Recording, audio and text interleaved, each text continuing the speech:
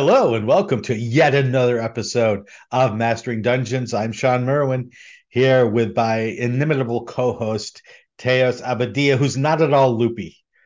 No. I had my COVID and flu shots, and I understand you did as well. I did. That's why we are so excited to be here, unflued, uncovided, Hmm. and ready to do this thing. Oh, fantastic. And so we'll get right into it. We'll get right into our listener corner. I'm just going to say one thing first, though, is, we love to hear that we're wrong because when we hear we're wrong, that means we've learned something. But in order to tell us we're wrong, you have to show your work. Uh, Mm. if we get a rule wrong or if we say something that's wrong, absolutely tell us about it on Facebook, on Twitter, on Mastodon, on Blue Sky, on YouTube. Tell us on all the places, but just sort of show your work. Say, yeah, you missed this on page 17 of the player's handbook. You said this, and see, there it is. And then we learn. If you just say you guys got everything wrong, but you don't tell us what we got wrong or how we got it wrong, we don't know. Yeah, and So then leave your teach us address so we can find you and tell you how we and feel about it. No. tell you in person how happy we are and how pleased we No. are that you're teaching us. Now you don't have to do that, but seriously, yeah, let us Yeah. know. We love to hear from you, just like we heard from these folks. First, we heard from Victor Navone via Twitter. I hope I pronounced that right. I'm sorry, Victor, if I didn't, and you can correct me. Why do you think WotC doesn't release adventure modules for D&D? It seems like they could sell a lot of small, softcover adventures at a cheaper price point, and DMs would get to sample content from different campaigns without having to invest money in a hardcover book. And this is a great question, and it goes to some things that we've talked about in the past. And the short answer is I don't know for sure why they don't. I don't have access to the market research that they do. I don't have access to their internal numbers, both in terms of their audience, but also in terms of the projects that they're working on. But I do have some general observations, and I will make them, and I will let Teos add his or correct me if he's seen something different than I have in this. And so the first thing is when you sell player content or even like lore, world information, you sell to a large percentage of your potential audience. When you sell adventures, you sell to a much, much, much smaller percentage of your potential audience because think of it this way. If there are six players and one DM, generally you are then selling to one in every seven people when you sell an adventure, as opposed to seven out of seven or six out of seven. So that's one thing right there. Uh, Teos, any other thoughts on this question along these lines? Yeah, I mean, I think that's absolutely spot on. If you look at 5e, which has done really well on its adventure sales compared to the sales of modules and previous attempts at TSR, when we compare those numbers, it looks like 5e is gangbusters better for most releases.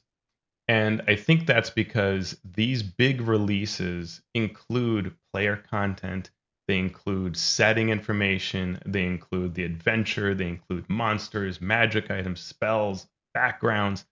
All of that entices more people to buy it as this bigger item. And so they don't want a few small sales. They want everybody in the D&D sphere to want to buy this one release that they're doing to validate all of that print and distribution cost and all of that you see. So I think that's really what's at the heart of it is that bigger is actually a wider audience and therefore better.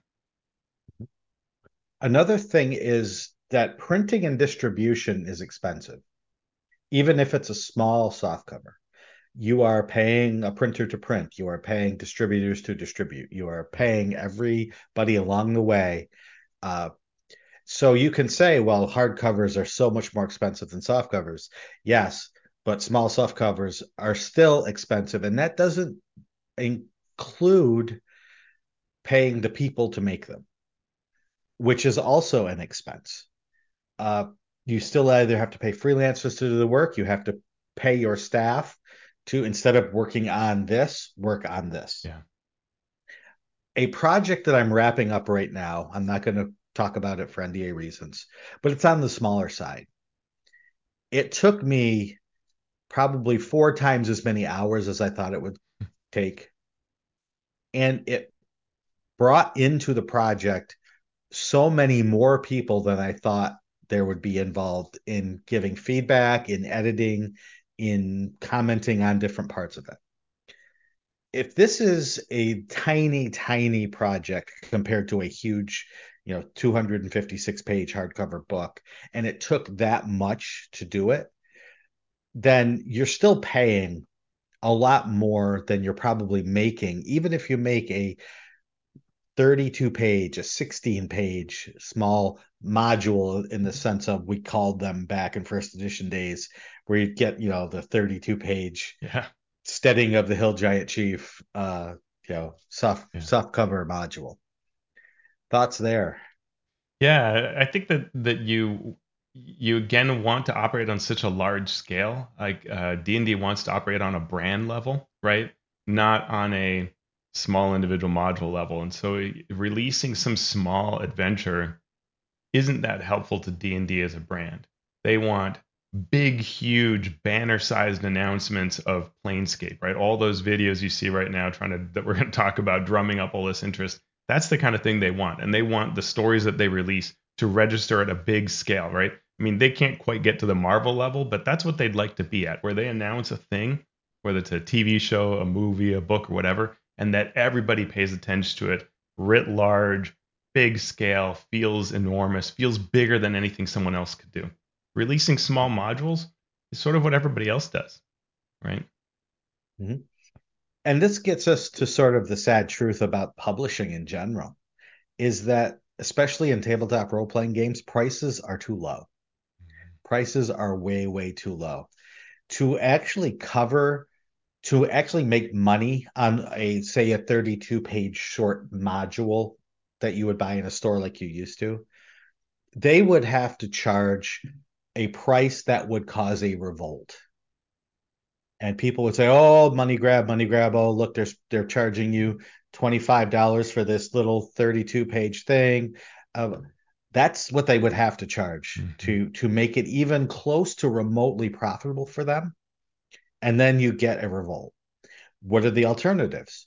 Put out an inferior product, right? Without all the art, without all the editing, without all the care that goes into it. Even if they put a lot of care into it, even if we as game designers put a lot of care into things, there are still problems and people still complain. But at this level, you're cutting out editing and development and art and layout. You're cutting out a lot of that stuff, and you would get a product that would actually be worth the pittance that is charged for an adventure, and people would be unhappy because it didn't look good, but then they would be unhappy if you charge too much, and it's not worth it, especially at the level that Wizards is at. Yeah, absolutely. Yeah, unfortunately, because it is neat, but that's where the rest of the industry comes in and provides those Mm-hmm. kinds of small, tiny experiences, right? D&D, if they release a short adventure, it's going to be in a box set or it's going to be part of a setting book. So it's up to Mm-hmm. other companies to fill that space. Yeah, and the that makes a great point that there are those adventures there now. There are Hmm. those modules there now. They're all over the DM's Guild. Hmm. And Wizards could take advantage of this. They sort of do already without trying, because without putting one tiny lick of work in, they are making money on those things. It's not a lot in the large scale, but it's something. But they could say, well, you want your 32-page module? It's right there on the DM's Guild. Let us advertise it for you. Oh, look, here are 10 adventures. Look at Ashes of Athos or Oracle of War, Hmm. right? Oracle of War is at least 20 plus adventure series that takes characters from levels 1 to 20. It's sitting there ready for Eberron players to play it. If Wizards of the Coast just pushed it a bit and said, "Hey, we're sponsoring this," well, which they did, right? They did sponsor it, but they're not taking advantage of it. That could be your thing. Oh, we're going to do a print on demand, and now you can print it. You can print each individual adventure. You get 32 pages adventure for $10 or get the whole thing. But it's still not worth it for them to Yeah. do that in the long Yeah. run, right? It still doesn't. The amount of work they would have to put in to do that would not even start to pay for the time and the effort that it would take to do it. So Yeah. it's an industry thing that makes it hard for us to get what we want within a reasonable price. Yeah. Yeah. And I think, it's worth remembering that those days of TSR having, Walden Books and other stores in your mall filled with all those modules, that wasn't a profitable model. It No, was based on a lot of problems behind the scenes that you can read about in some of the latest historical books, but that was not based on a model of profitability. It was based on some really bizarre math that TSR was playing with rather than it being a sound model. So it's never really been something that works. for sure. So thank you for that question, Victor. I hope that helps, at least with that specific aspect of your question. And we have George PR via Mastodon who says, I really like D&D. There are some rough edges that I dislike, and I keep thinking about designing my own game. I realize, though, that this makes no logical sense as designing a game is a huge undertaking and D&D is pretty great. How do you know when to build something new or just to modify it? As designers, do you just take D&D as it is, or do you have house rules to shave down the areas you don't like? Uh, yes, yes, and yes. Yeah. I mean, I played around with all kinds of weird things when I was young. As a way of sort of cutting my teeth on these kinds of things, I would make all kinds of house rules to my D&D. I took Shadowrun and I converted it to the D&D rules because I didn't really like how the rules worked in the original Shadowrun. So I had this weird Shadowrun to D&D conversion. I created a whole like Dune part of Dark Sun once that used all these weird rules. You know, as long as you're having fun, it's all good. It just is a ton of work. And you have to work through, at least in my case, do a lot of work to try to get it to be even reasonably decent for my friends. Could I do a better job? Maybe, but I tend to think that now I would be way too thorough around it. So I tend not to try to do that because I will spiral out of control on what I might start designing. Yeah. And I don't see myself as an RPG designer in terms of core mechanics and things like that. So I don't generally, I'm not attracted to that like I am adding components or rule systems, subsystems, things like that to a game. So I tend to just focus on that when I'm modifying things. I'll add areas to an existing rule set rather than modify and build my own. What do you think, Sean? I am the same way, right? As a kid, I had my group loved D&D and they loved Top Secret, which was a super spy James Bond sort of game. Mm-hmm. And so we would run one and we'd run a few sessions of Top Secret. And then I'm like, why am I doing both? Why don't I just mix these two?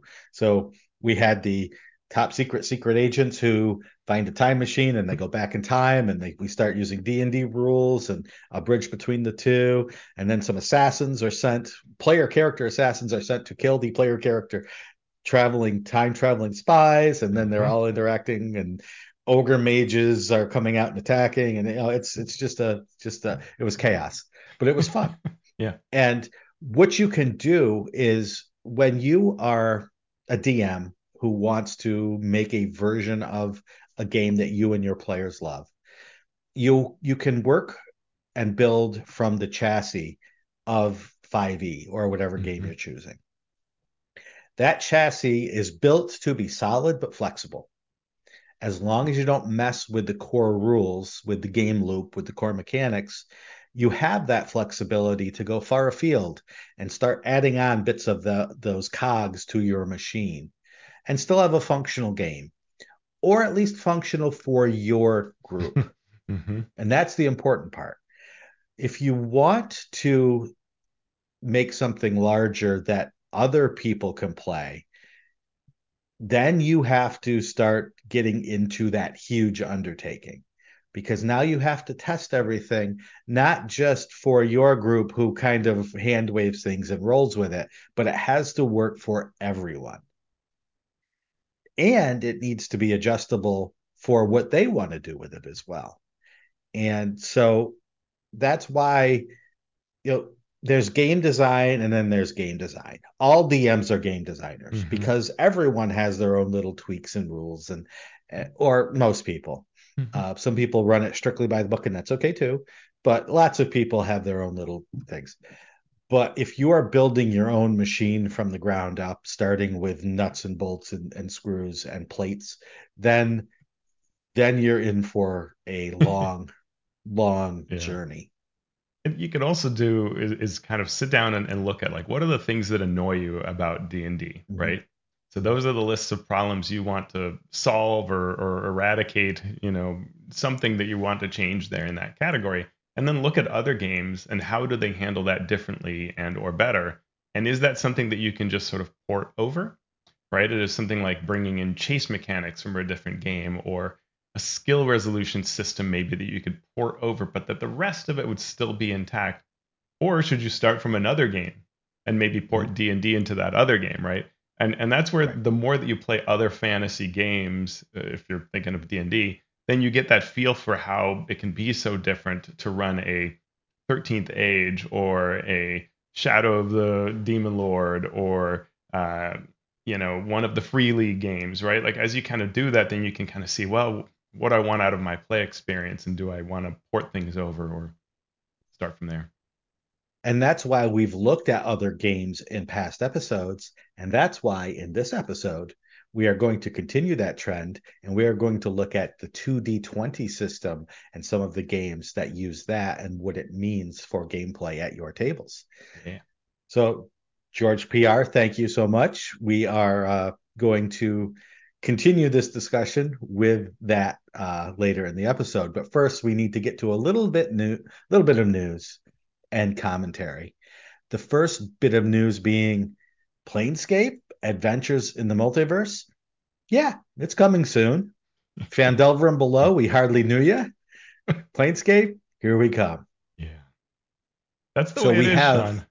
I know, we have a ton of videos Can I just say, coming on Sean, just Wizards. Yeah. to put this into context, there are 5 releases from D&D in 4 months. That's how bottlenecked everything became at the end of the year, versus we only had keys for a really long time at the beginning of the year. So somehow, for whatever various reasons, OGL, other reasons, it all became compressed at the end of the year.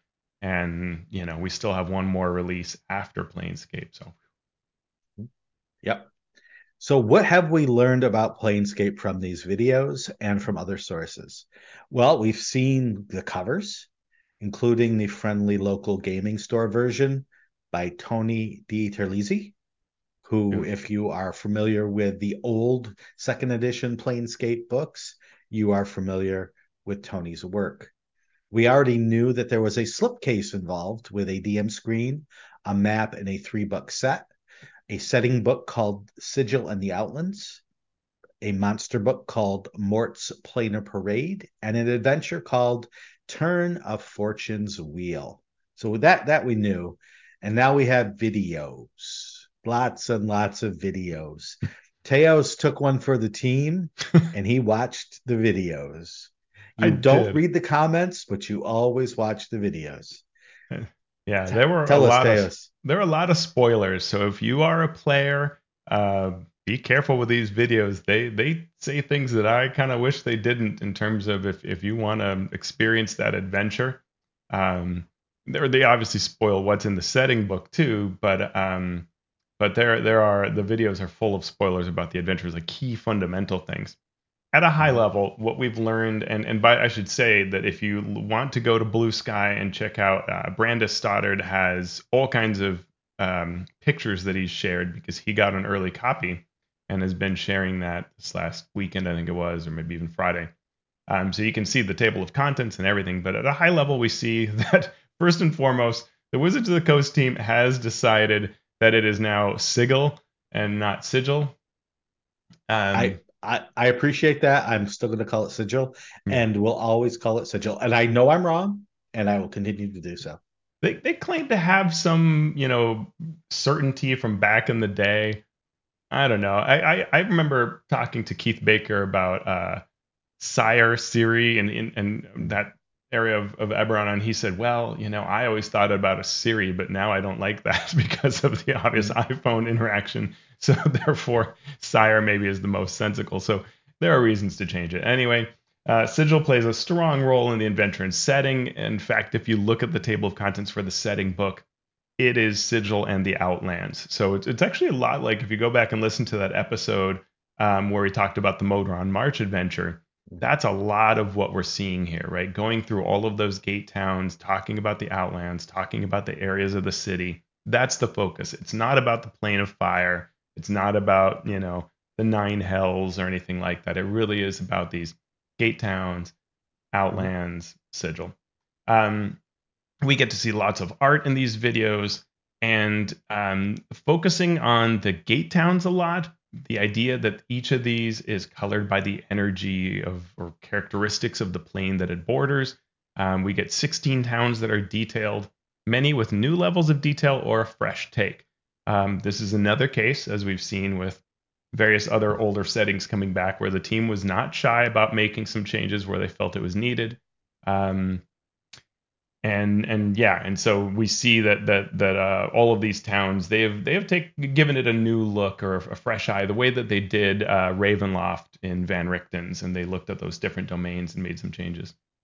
All kinds of monsters, cranium rats, dark weavers, modron types, of various of the species that were really kind of big in the Planescape handbook.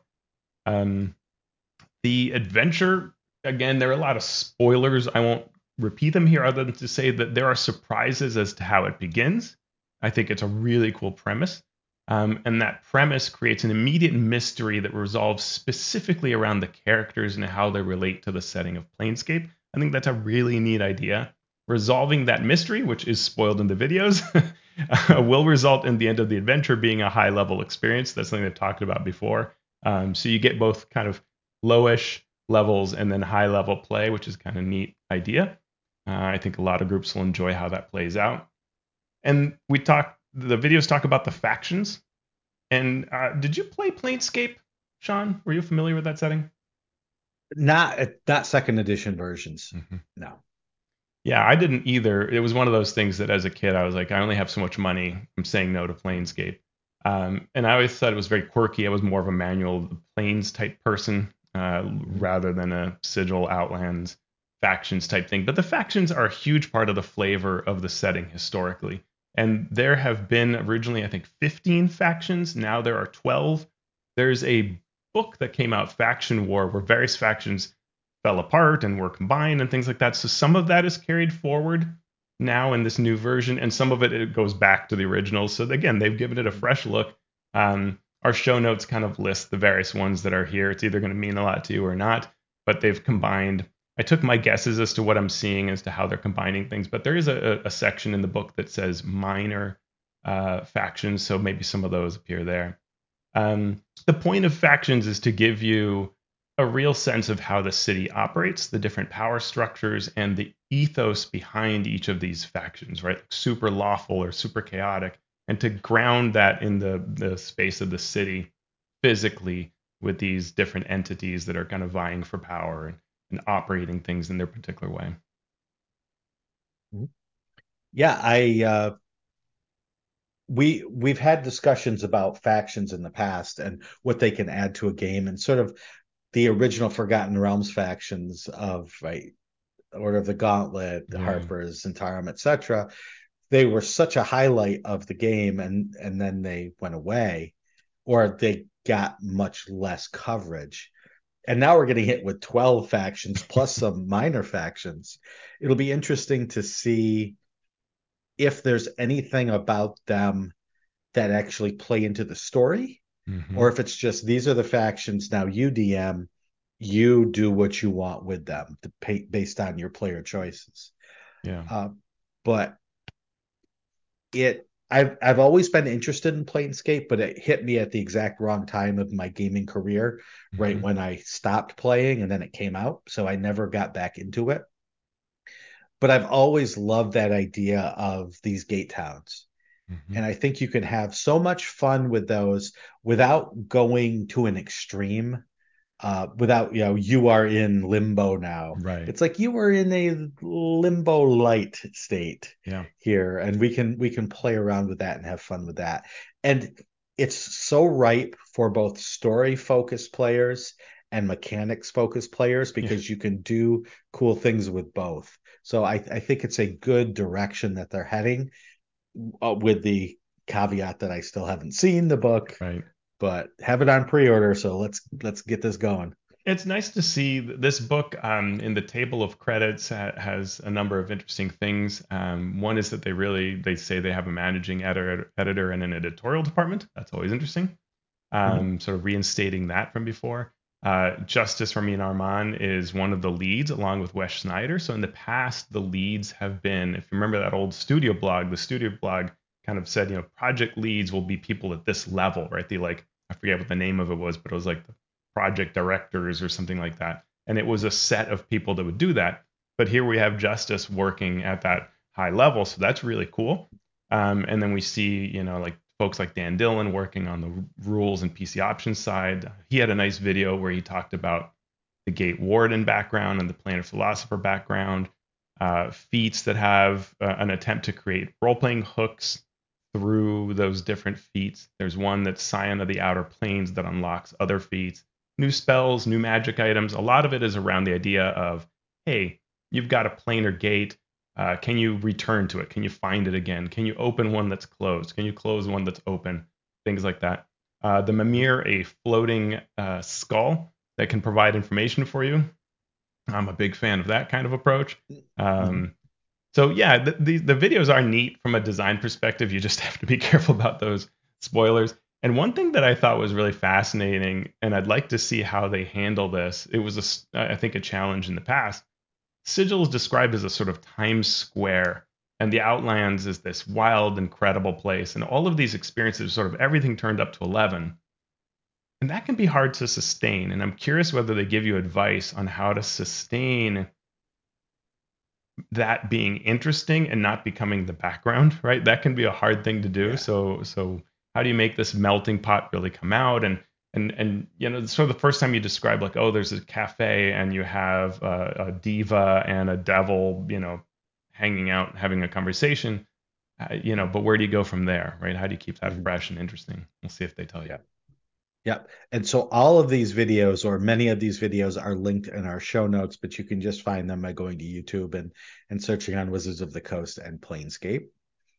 And the Neverwinter MMO will likely have a Planescape edition, but not this year, or so we are hearing. Yeah, I was very You're the surprised. MMO folk here. What do you have to say? So I was surprised that there was an interview where they said, oh yeah, we'll have it, but not this year. And I thought, okay, interesting. I wonder what the next release will be. And they said, well, it's gonna be Light of Xeraxis, Mhm. Spelljammer.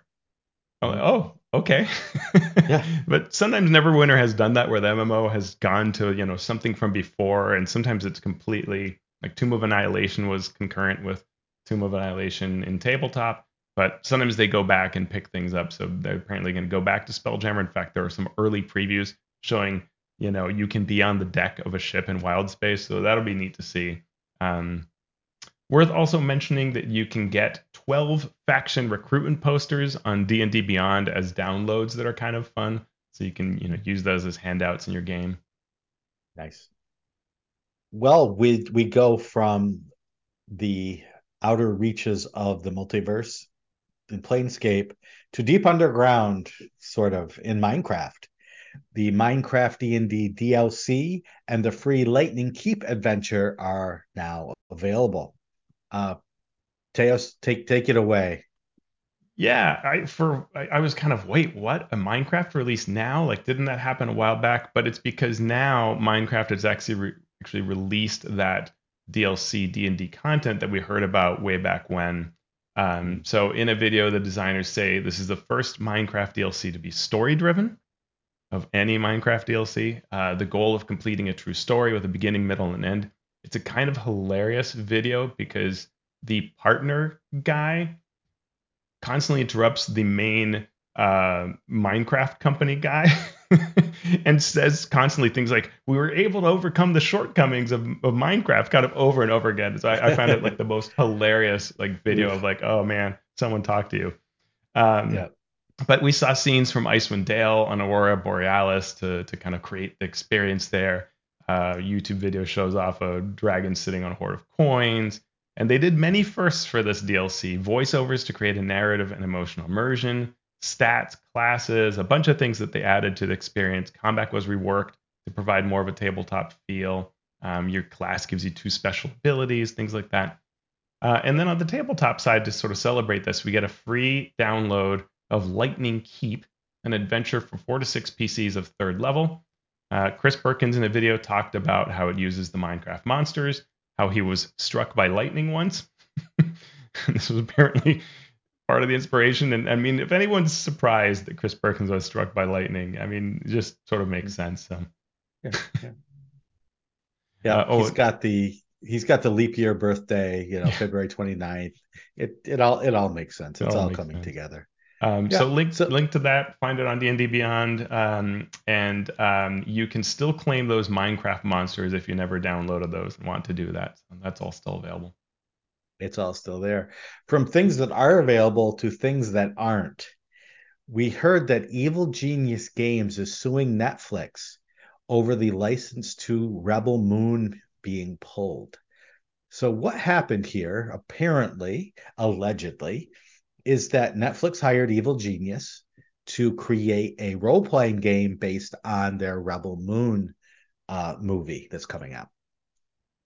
And so work was done. A game was made. Not only was a game made, but the people at Evil Genius created this huge world Bible that filled the entire world universe in this Rebel Moon setting that wasn't there. Yeah, And we've seen that in the past is the role-playing game version of something adds so much to a universe that then the movie or the book industry picks up and yeah. continues with. Star Wars is a And great example. Star Wars, perfect example of this. So everybody was happy. Netflix was getting the Rebel Moon role playing game plus this world book that they would be able to use. And then Netflix, claiming a breach of NDA protocols, canceled the license and the game, but kept the story Bible that had been created, which by all accounts was massive. And then said, "But we'll give you 50 grand for it," which is a sort Yeah. of strange. Like, we're keeping this; it's ours, but we'll pay you for it. And Evil Genius is they are backed by venture capital. So Mhm. I think that venture capital firm said no and decided, let's fund something else, which is suing Netflix, Mhm. because we understand the value of this that we've written. So Yep. it'll be interesting to watch, and it's another story about the perils of this industry and how there's no free lunch out there, right? You think like, oh, I got a Yeah. great deal working with Netflix. Well, maybe. Yeah, and if Evil Genius was not funded by venture capital, if it was just out there, making money by selling books online or in stores or digitally, uh, there's no way that they would have been able to create this lawsuit Yeah. and actually see it through. So it'll be interesting to keep an eye on this, in for a variety of reasons. Yeah, well, and this is going to be a warning to, we've seen a couple of other cases where RPGs have had there's going to be a TV show, there's going to be a whatever, and it's a reminder to those companies that you really want to nail down what can happen with everything that you create and how many properties they can create off of it, right? Because if they own this, Netflix own this story Bible, they've canceled your game, you've got no income, and they can do whatever they want with that. Launch countless, Mhm. books, novels, video Other role games, playing games. their own role playing game later. Yeah. Yeah, So yeah. that's yeah. That's a thing that we will keep an eye on. We wanted to say happy birthday, not to a person, but to a wiki. The Forgotten Realms Wiki is 18 years old, and it has been a fantastic source of lore and information since 2005. So if you are a Forgotten Realms fan who has relied on the FR Wiki to keep you in the know, wish them a happy birthday. Yeah, amazing. Time flies. What's happening in France, Teos? Oh, well, the most important thing is for sure that workers are building a castle from scratch following the traditional 13th century methods. And there's a fantastic NPR article on this castle being built in France. The whole surrounding like village area is influenced by this. Many locals have taken up traditional jobs. There are, tours coming through and all this kind of thing to try to fund it because it's a very long project. But you can see pictures of it too, like they're building, the walls and turrets and things like that. And my favorite quote is NPR asks these two kids from a nearby village if they're interested in doing a job of this kind of traditional 13th century kind of job someday. And one boy says, "Yes, I've always wanted to be a stone carver." "Not me," says another. "I'm going to be a YouTuber." What was the 13th century version of YouTuber? I'm Hmm. wondering. It's town crier, Yeah, uh, the town crier. That would be great. tavern, Yeah, the person who tavern puts the entertainer. postings up on the Yeah, Bard. yeah. We'd love to hear your analogies uh, out there in mastering Dungeons land. And finally, we have our creator and crowdfunding news. We've got one book to highlight here. It's Vecna's Book of Vile Darkness. For $20, you get 140 pages of content, including 13 new subclasses. You can become the monster to fight the monsters or blur the line between light and dark. New accursed lineages and backgrounds and new feats, vassals of Vecna that have their own stat blocks and encounters, and curses that progress over time, and 30 new dangerous denizens and stat blocks, plus templates and archetypes for changing monsters into spooky undead sessions. There are also new spells and magic items, and you can find it all on the DM's Guild right now. Very cool. With that, we will now get into our main topic today. We are talking about yet another version of role playing games, the 2D20 system from Modiphius. Oh, And in Teos is honor putting of on. that, since we're going to talk about Star Trek, Ah, I see what you did there. I'm thinking, why is he putting on his Wookiee costume? Star Wars. There's no stars. Oh, he's going to are make they the Star different? Wars, Star Trek joke. Yes, I thought they yes. were the same No, thing. yeah, one is good and the other's trash. But I'm not going to say which is which, because that will outrage and or entice Yeah. certain members of our audience. Well, look, But when Yoda tells you to go after the Romulans, the first thing you do is grab that blue phone booth and get in it and go mhm, straight to the Romulans. absolutely, every time. This is the way. Anywho, the 2D20 system created by Modiphius Games. And it isn't just one system, it's a lot of systems. And they've built a lot of different games based on this. But like we said in our previous segments, we're doing this because we love 5th edition and we love D&D, but we also love games. We also love all different sorts of games. So we look at other games to inform us about how to play in different ways and maybe borrow, or if not borrow, maybe eschew certain types of play styles Mm-hmm. uh, by looking at these other games and figuring out what we love and what we might not like so much. So this 2D20 system is a settingless system, and you can get a quick start. First of all, you can get a system reference document from Drive Through RPG for free that sort of gives you an outline for the system, and it's there to help you build your own games based on this system. You can also get free quick starts for several of the 2D20 games that Modiphius publishes: Star Trek Adventures, Dune, John Carter of Mars, Fallout, Achtung Cthulhu, many, many more games are built with that, and several of them have a 2D20 quick start for free available at drive-through. So, Yeah. Teos, the 2D20 system, without considering their settings, what are the basics? Yeah, so the and now I should say you know this better than I do because you've written for Star Trek Adventures, whereas all I did is show up on a very fun actual play of Dune. So I know the Dune version pretty well. Um, Okay. but the concept is that you're rolling 2d20s and Mhm. you have to get a number of successes, which are set as the kind of target by the DM of how many successes you need for a situation. And what I like Mhm. about that is that that easily encompasses both a very quick thing like, shoot the person, shoot the enemy, or it can be like get this spaceship to work, right? So if you've got to get, your warp drive going so you can get to Alderaan, then all you got to do is get your Wookiee to make a certain number of successes. I'll stop. I'll behave now. Exactly. But yeah, Okay. Teos is being Have from this point forward. it's the But vaccine. but It's not me. exactly. But what he's saying is true.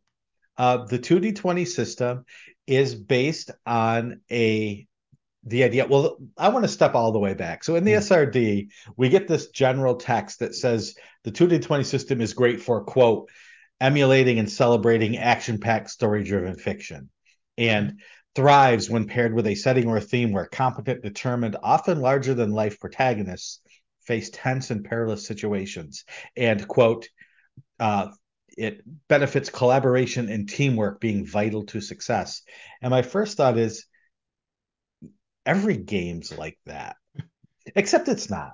There Yeah. are many, many more niche games that are Hmm. more cerebral, or that there are more about feelings rather than actions. Yeah. So I guess this text is relevant, but it's also like every system says this, right?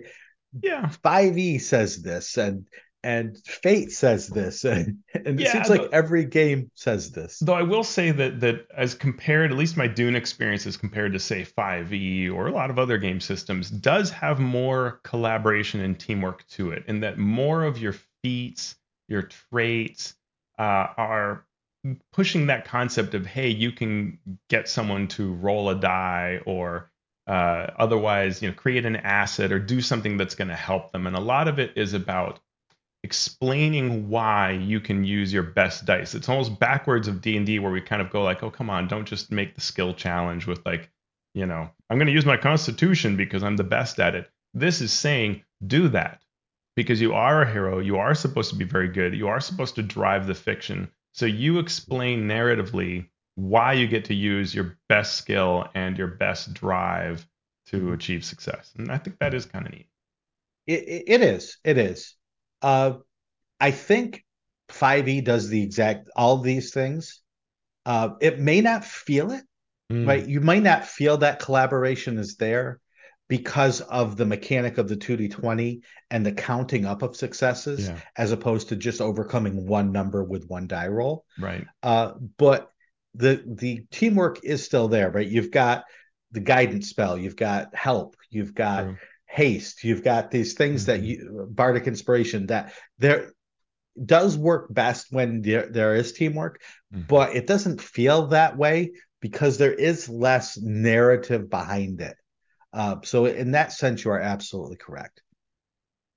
So what dice do we use in the 2D20 system? You're going to be shocked to find out that mostly you use D20s. And and for the most part, at least at the most basic level, you need two of those. You also sometimes use D6s depending on the game if you're rolling on a table.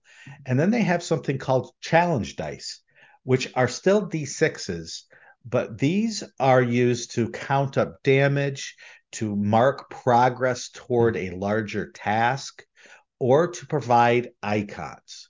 What does that mean? Well, a challenge die for most of the games in the 2d20 system will look like this. One facet of the D6 will have a 1 on it. One will have a 2 on it. Two of the faces will be blank. And then the fifth and sixth face will have like an icon, some sort of special icon. So obviously a 1 means 1 success or 1 point. A 2 means 2.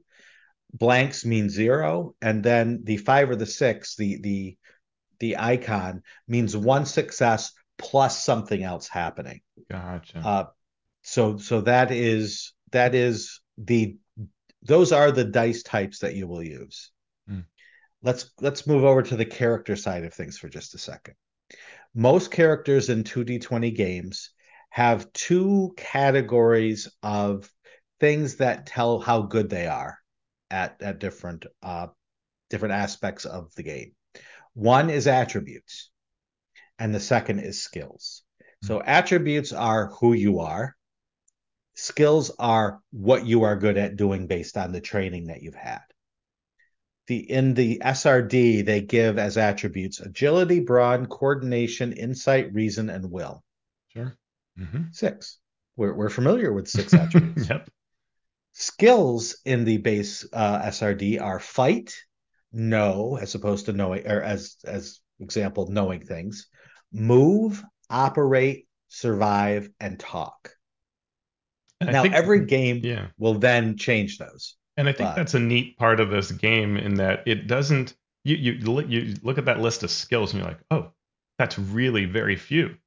But what it's doing is encouraging you to explain how one of these fits, and it should be kind of obvious, but then to give you the room to say, how are you good? Like, yes, it's a fight skill, but how are you good at it? And that's where these focuses come in, which are a big part of your character, is saying yep, that you are focused in this particular area, which will give you that opportunity to get more successes. yep. So when you are resolving a task, what happens is the DM will set a difficulty between 0 and 5, and we'll talk about 0 later. 0 being you really can't fail. 1 being, yeah, it's relatively easy, but you still have a chance of failure. 2, 3, 4, up to 5. And this is the number of Then successes, right? that's the number of successes, the Hmm. number of dice that need to overcome the target number that you're shooting for. How do you set the target number? The target number is based on you, your character. So attributes are generally a number between about 8 and 12 is a range that's normal. 12 being quite high, 8 being quite low, but some things like animals trying to reason would be very low. It'd be like 3 or 4. Uh, whereas somebody who's very strong brawn wise would be like a 12 or 13. And then your skills generally go from 0 or 1 to 5. So you're going to add your attribute and your skill together to get a target number.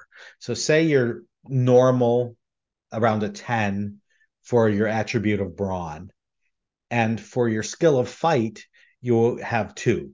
So you're pretty good. You're not 5, but you're not 0. You're Hmm. 2. That brawn of 10 and a fight of 2 would add up to 12. So on your D20s, you're trying to get 12 or lower. So you're trying to roll low in this game. Obviously, the higher your attribute, the higher your skill, the higher that target number is, making it easier to roll beneath. Yeah. Then you roll your 2d20 and you count how many you get below. So if the difficulty is 2, then you would need to roll both of those below your target number. Right. However, there are ways to add more dice to your pool. There are also ways to get more than one success on a single die, which we will talk about now. If you get less than the difficulty number, you fail. If you Mhm. exceed the difficulty number, meet or exceed the difficulty number of successes, then you succeed. For every point that you get a number of successes above the difficulty number, you gain what they call capital M momentum. Momentum is something then that you can spend. So if the difficulty was 1 and I got 3 successes, I would have 2 momentum. You can spend that momentum right away to get additional benefits based on what you've done. You can also pool that momentum and use it later for other skill tests. Yeah. We'll go back to the momentum pool in a second, but that gives And you the basic yeah, skill task resolution and I in the really game. like that it feels sort of like a different way of achieving what gumshoe games do, where they let you, spend your dice Mm-hmm. because you really want to succeed. Momentum helps you. It doesn't guarantee success, but it can really improve the odds Mm-hmm. of rolling those numbers of successes that you need. And then, of course, if you roll a 1, then you're going to get 2 successes, which is even better. Yeah.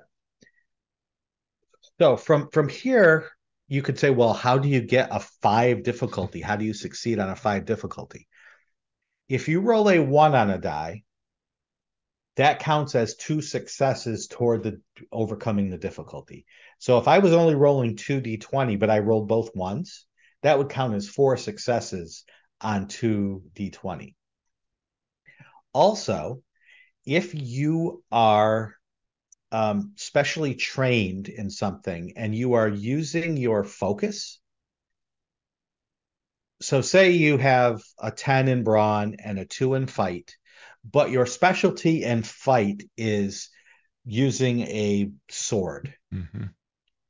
You get to then do some special things. One of those special things is if any of those d20 dice meet or are below your skill score, so with a 2 of fight, if I got a 2 or lower on any of those dice, then that would count as 2 successes rather than just a 1.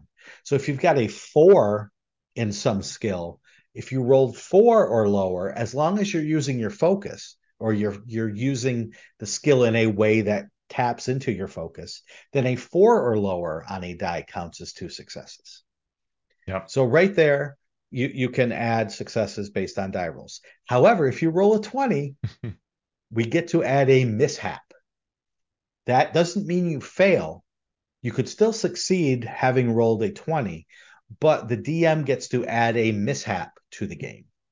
A mishap could be something that happens right away, or the DM could bank that mishap, turn it into something called threat that the game master has that can add to the difficulty of encounters or scenes, or the DM can use to make life more interesting for your Yeah. characters. Uh, so there's a lot going on, but it's still relatively simple and easy to pick up as you go. The last thing I want to say about the skill resolution a 2d20 game is that there are ways to add more dice to your dice pool. So instead of rolling 2d20s, you can roll up to 5d20s based on other aspects of the game. You can spend momentum to add additional dice to your dice pool. You can look at talents that you have, or in different games have different ways of doing it. But essentially, you can get up to a dice pool of 5d20, which then gives you the opportunity to overcome those 5 difficulty challenges that Hmm. you might face. I Yeah, think that yeah. and sometimes if you have a thing that's stepwise, sort of like that example, like you've got a crashed spaceship and you need to fix the warp drive and the thrusters and the navigation system, you might be allowed to add up successes over several people trying, right? So I'm going to Mm-hmm. work on this system. I get 2 successes. Okay, the warp drive's on. Now I got to roll another 2 to get this other thing. Okay, the navigation system's on, and someone else tries another thing. And so you might be able to add successes to an attempt that you're doing through a more Mm-hmm. complex skill. I forget what they Yeah. call that, but And even if you don't have momentum to use, you can buy momentum by giving the DM threat. So you're Hmm. paying, it's that currency that we Yeah. talk about that we see in some games where, all right, I need this success badly. So here I'm going to use I'm going to get momentum by giving the game master threat that the game master will use later to make my life a living hell. But at least I've succeeded right now. Right. Yep. When you've got to. And that's neat. I like that Yep. ability to say, no, this is the thing that's important to me. I'm going to do Mhm. this, even though I'm risking it all. And a lot of the narrative, if you think of movies and novels, like it actually makes a lot of sense that sometimes you do this thing that it's going to hurt you later, but you really got to succeed now. Mhm. And so we're going to look now at two different versions of the 2D20 system. First, we're going to look at Dune, which Teos had mentioned playing, and then we're going to look at Star Trek Adventures because I helped work on that core rulebook and some of the supplements. So, Yeah. Teos, tell us what you thought of Dune, Adventuring in the Imperium, which you're Yeah. holding up right now. It is a gorgeous book. It's, I like to talk about how pretty Free League is in their books. This is every bit as gorgeous. It really is just an absolutely beautiful, beautiful book. Super, like if you're a Dune fan, you look at this and it feels like an art book for Dune. Like it really is gorgeous, super lovely to look over. The Dune game starts very interestingly with a ton of setting. Like the first 84 pages is all setting, Sean.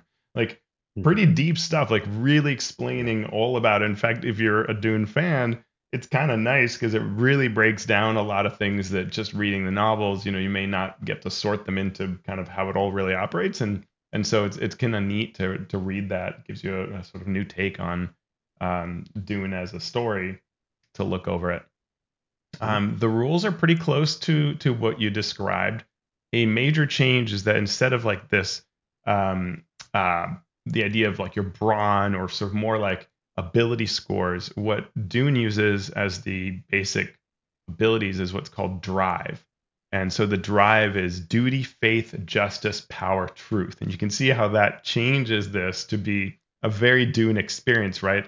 I am all about power, or I'm all about justice, or faith, whatever it may be that motivates me. And so you're combining that drive with your skill, and the skills are battle, communicate, discipline, move, or understand. And that's what's going to drive the number that you need to roll under. Mhm. There are no challenge dice in the Dune version, so you don't use that. It's otherwise very similar to what's going on otherwise. You often will get to choose your drive and your skills. Sometimes the GM may say, hey, it's really about this particular drive or it's this particular skill. The skill's the more often of the two, the one that more typically a GM will say, well, you're in battle, but then you may be able to say like, well, but I'm using my faith. Here's why, and the GM can go, okay, yeah, that's great. The same thing as you talked about with momentum, you often have an asset that helps. So when you're doing character creation, you may say that you've got poisons or you've got a blade that you've always practiced with, something like that, and then you can use that as an asset to help you roll more dice. Um, the momentum can do things like create an asset for a scene or create a trait about the scene or situation, which is really neat. And often other characters can assist, so they make their own roll and add to the total number of successes.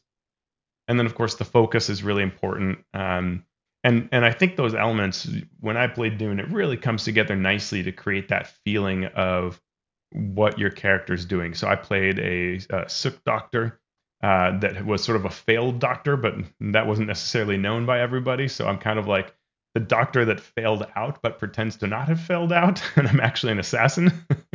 Mhm. um, and when we did the actual play, one of the neat things you do in the after the setting section is a setting to create your own house and establish your domain. And we went absurd, as players often do. We made the House of Posh based on the Spice Girls. I don't Nice. know how that happened, but once it started happening, it was unstoppable. And so Mhm. then we all had some, I was like this assassin doctor that was all about nutrition and nutrients, but of course in a terrible way that's really poisoning you. Um, but yeah, it's neat. And creating a character is really nice and doing it. It's one of those things that truly starts with the concept and says, think through your concept. With that concept, now go in and decide your template that you're going to apply to it. Like, so I went with Sook Doctor, but you could have been a Fremen or a Mentat or a Ben Gesserit sister. And there are archetypes that you can pull from that give you additional um, definition that you can use from. So I'm a soldier, or I am a teacher, or whatever it might be, athlete, duelist, something like that. Um, and you select traits. So and usually one trait is your role. So like I'm the Duke of the house, right? So you can really go there just like in the novels. I'm the weapons master. And the second is more personal, like I'm ruthless or I'm just and wise. Your skills range from 4 to 8. You get a primary at 6, a secondary at 5, and 3 others at 4. So it's sort of very dictated as to how you start. Later, you can improve those. And you have some additional points you can add to skills. And you get 4 focuses. Those are those areas that really get to customize what you are specifically about, what you feel like your training is, really lets you put your stamp on the character and the story. 3 total talents, which are kind of like feats, like adrenaline shot to remove an affliction a party member has, or subtle step to sneak more easily. You rank your 5 drives from 8 down to 4, and you create statements, which is kind of neat. So, like, for my character, this failed doctor, um, power was a 6, and for the top 3, you create statements. So I said, the true power comes through change. For justice, the scales of balance require those who will adjust the scales themselves, right? So you just kind of some sort of ethos that can help you role playing. I thought that was a really neat angle. And then you get to choose 3 assets, and that defines how your character is. And I liked it a lot. I thought that was a really nice system for that. Yeah. The Star Trek Adventures shows you the flexibility of this system and how you can use it in different ways. Because while it still had some of the same things that I talked about originally or that Teos talked about, being Star Trek, it's much different. Um, First of all, the core book, as Teo said, I'm going to hold up my Star Trek version, is really unique. Just the art and the sort of making it look like the old computer screens that they would use uh, is pretty wild. So it's got black background and then white or lightly colored text, but it's made to look like a computer from Star Trek. So it's just neat aesthetically.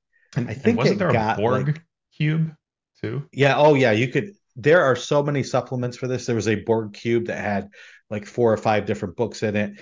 There are so many supplements for this game. I lost track, like up to and including the Lower Decks supplement, the Lower Decks animated version of Star Trek. There's something for that. There's something for just about every bit of Star Trek trivia out there. And as with Dune, there is so much lore in this. I mean, I was a pretty big Star Trek fan. I knew many of the races, but as I was reading through this book, while I was working on it, reading the drafts of it, I was like, I did not know that. I did not Mm. know that.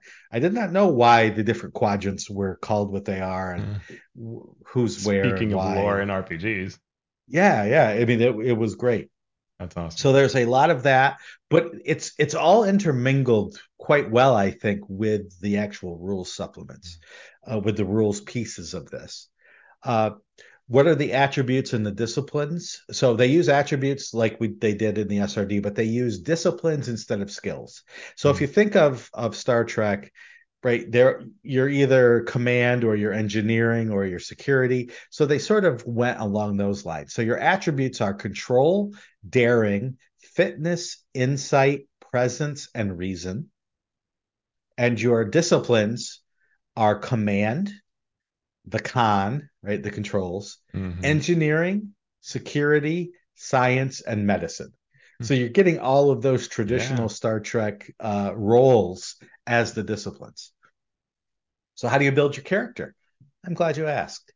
They have a life path system Hmm. where there are 7 steps in this system, and each one gives you either certain traits, values, or focuses, or give you bonuses to your attributes and disciplines. So you start with a 7 in each attribute, and a 1 in each discipline. So you're at least a little good at doing all of those things, command, con, etc., because you're a Starfleet officer or a Starfleet member. So you need these. Hmm. So first you pick your species, and that gives you certain bonuses to attributes, certain traits, values, and Like focuses. like a Mon Then Calamari can breathe water. exactly. So you start with your species, then the environment in which you grew up will give you some bonuses, some other things. Then it was your upbringing, how you were brought up. Then you go to Starfleet Academy. And what do you do at Starfleet Academy? What do you study? What are your Mm. specialties? Then you'd make a career choice as the fifth step. Then you have career events, things that happen to you early in your career with Starfleet. And finally, it's the finishing touches, those little things about yourself that make you unique from every other person who would have the exact same things as you. And so with those, you have all your attribute scores and your discipline scores, a bunch of traits, a bunch of values, and then focuses, which you can use to change up those dice pools as you go. It also introduces something called determination. So you start your session with determination, with one determination. And you can use that when you're about to roll your dice. So if something is happening that's very important and it is tied to your values or a directive that you have been given for a mission, instead of rolling that extra d20 determination die, you can say, I'm using my determination, and you place it on the table on a 1, which means you automatically succeed with 2 successes. Oh, wow. But so that's another like bit of currency, Yeah. because Star Trek is, the main characters don't often die in Star Trek, other than Tasha Yar. I'm sure there are other Whoa, examples, but for the spoilers. most part, yeah, I know. For the most part, they don't die. So Yeah. this game wants you to succeed, and it gives you the tools to do so. It may be at a cost, it might be at a significant Hmm. cost, but it's there. And then how does teamwork work? Teamwork, because it talked about teamwork. So how does that bring itself into the game? Characters can assist someone else who's making a skill test. They can roll 1d20 to add to the number of successes. So the main person doing the task can roll 5, and then other people who have the ability to help can roll a d20, and they can use their own numbers based on their own attributes and their own disciplines. Hmm. However, in order to count as a success toward the task, the main person has to get at least one success. So 5 people might be able to help somebody do something, but if that initial person doesn't have at least one success, all the other help goes for naught. Wow. Uh, and Star Trek does use those dice, those extra dice. I forgot what they're called. The challenge dice? Challenge dice, because they use it for things like weapons. Mm. So if you shoot somebody with a phaser, you may succeed on the shot, but how much you do depends on those dice that you're Oh. rolling. So a very light weapon might only do like 2 challenge dice, whereas a heavy weapon might Mm. do 8 challenge dice. And so you roll those, and you can succeed with the shot, but you could just do a glancing blow. If you roll all blanks and only one I see. one, it would only do 1 point of stress. And then there may be a way for someone to soak up that stress damage based on equipment they have or Hmm. traits that they have.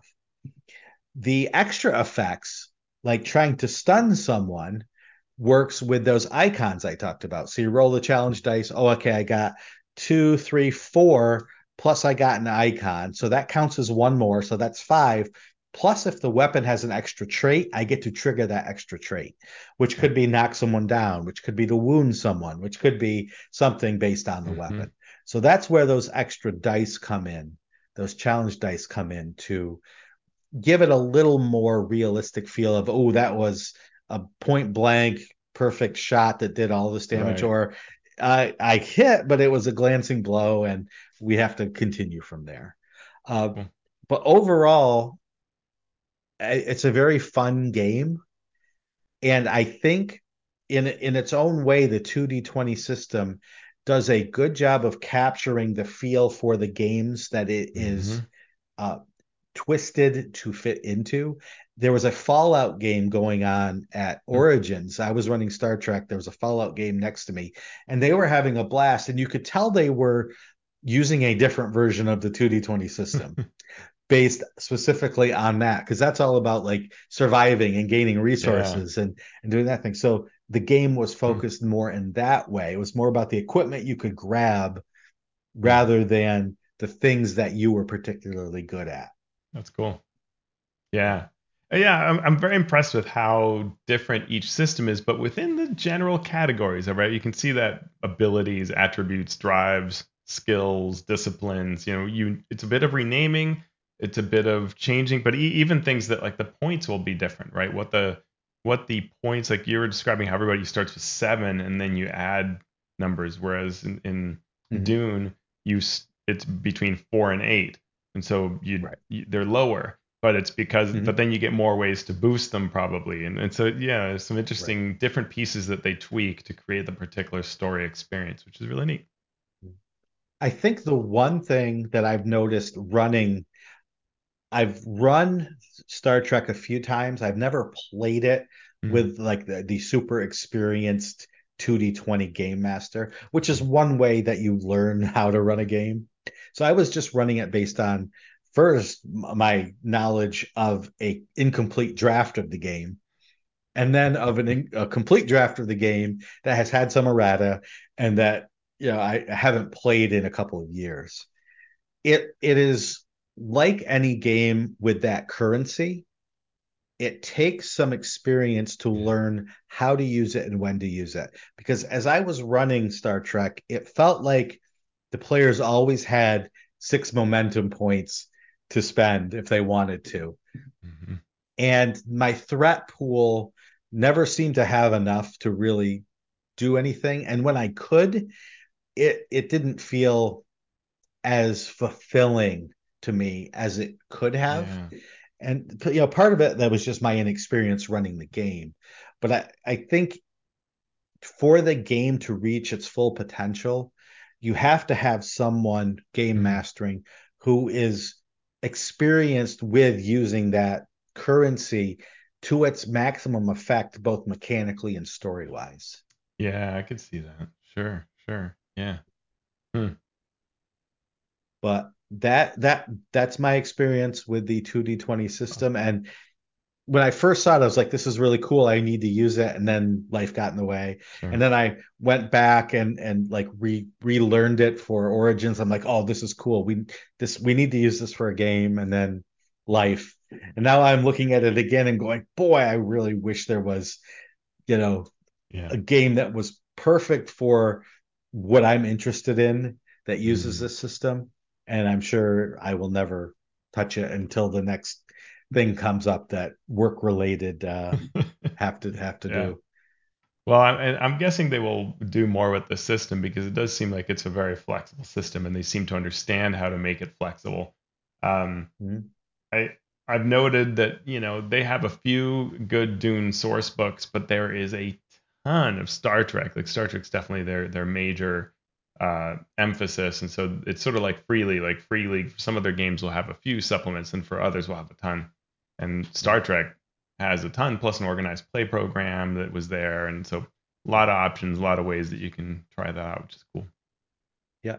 And one of the cool things is the settings that they're using are very diverse and Mm. would seem like a good escape from a typical fantasy.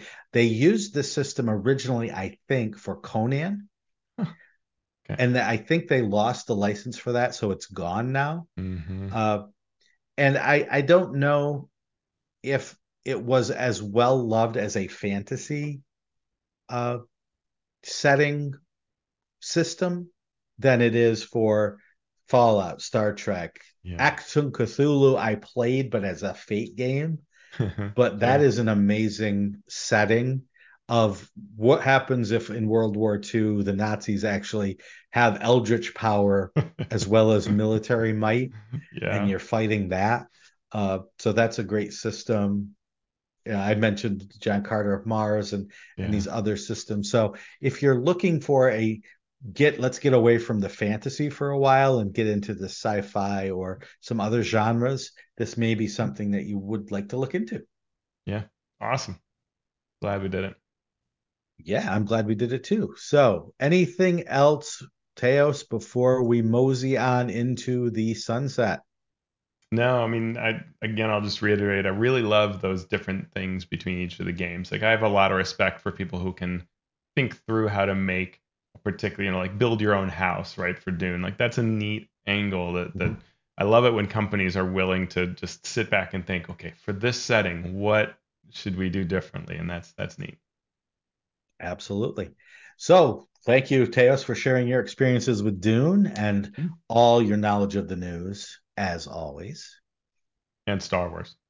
and Star Trek Wars. And thank you out there to our listeners if you are still listening and not rage screaming at the speaker as you listen or watch. Thank you for helping us out by listening to our words and to our patrons who support us on Patreon at patreon.com/masteringdnd. We thank you for your support.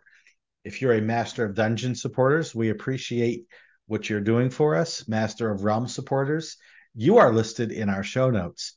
And to the Masters of the Multiverse, y'all are going to hear about it right now from Keith Ammon of The Monsters Know What They're Doing, Craig Bailey, Steve Bissonette, Merrick Blackman, Evil John, DM Chad, Darren Chandler, Seth Eckel, Andy Edmonds at Nerdronomicon, Nathan Fuller, The Mighty Jerd, Ben Heisler and Paige Lightman, Sean Hurst, Chad Jackson, Brian King, Jim Klingler, aka DM Prime Mover, Chad Lench, the Mathemagician, Eric Mengi, the Micro Ant, Sean Malley, Falcon Neal, Post Fiction RPG Audio, Vladimir Prenner from Croatia, Chance Russo at Drago Russo, Ross Sandberg, Andy Shockney, Krishna Simose, David Somerville from Prismatics.com, the 5e space opera setting, Joe Tyler, James Walton, and Graham Ward.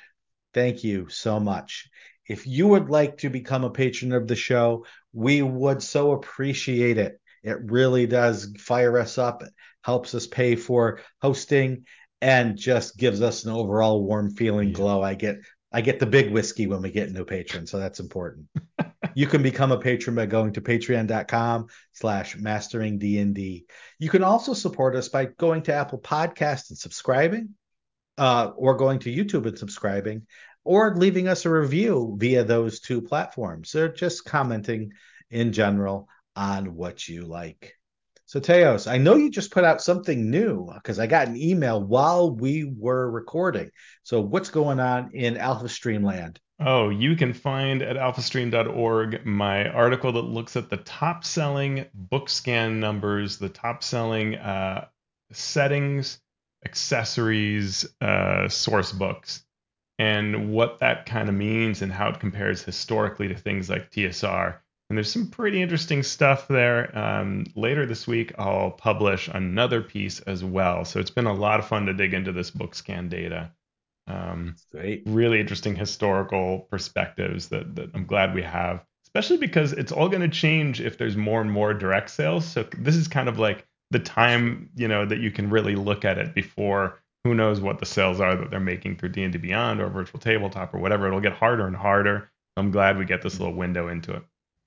That's true. And you can find all of that at alphastream.org. You can find me on Twitter, on Mastodon, on Blue Sky. Just look for Sean Merwin, or on most of those platforms. Just look for Mastering Dungeons or Mastering D&D, and you'll find us all there. Or you can go to our YouTube channel, the special Mastering Dungeons YouTube channel.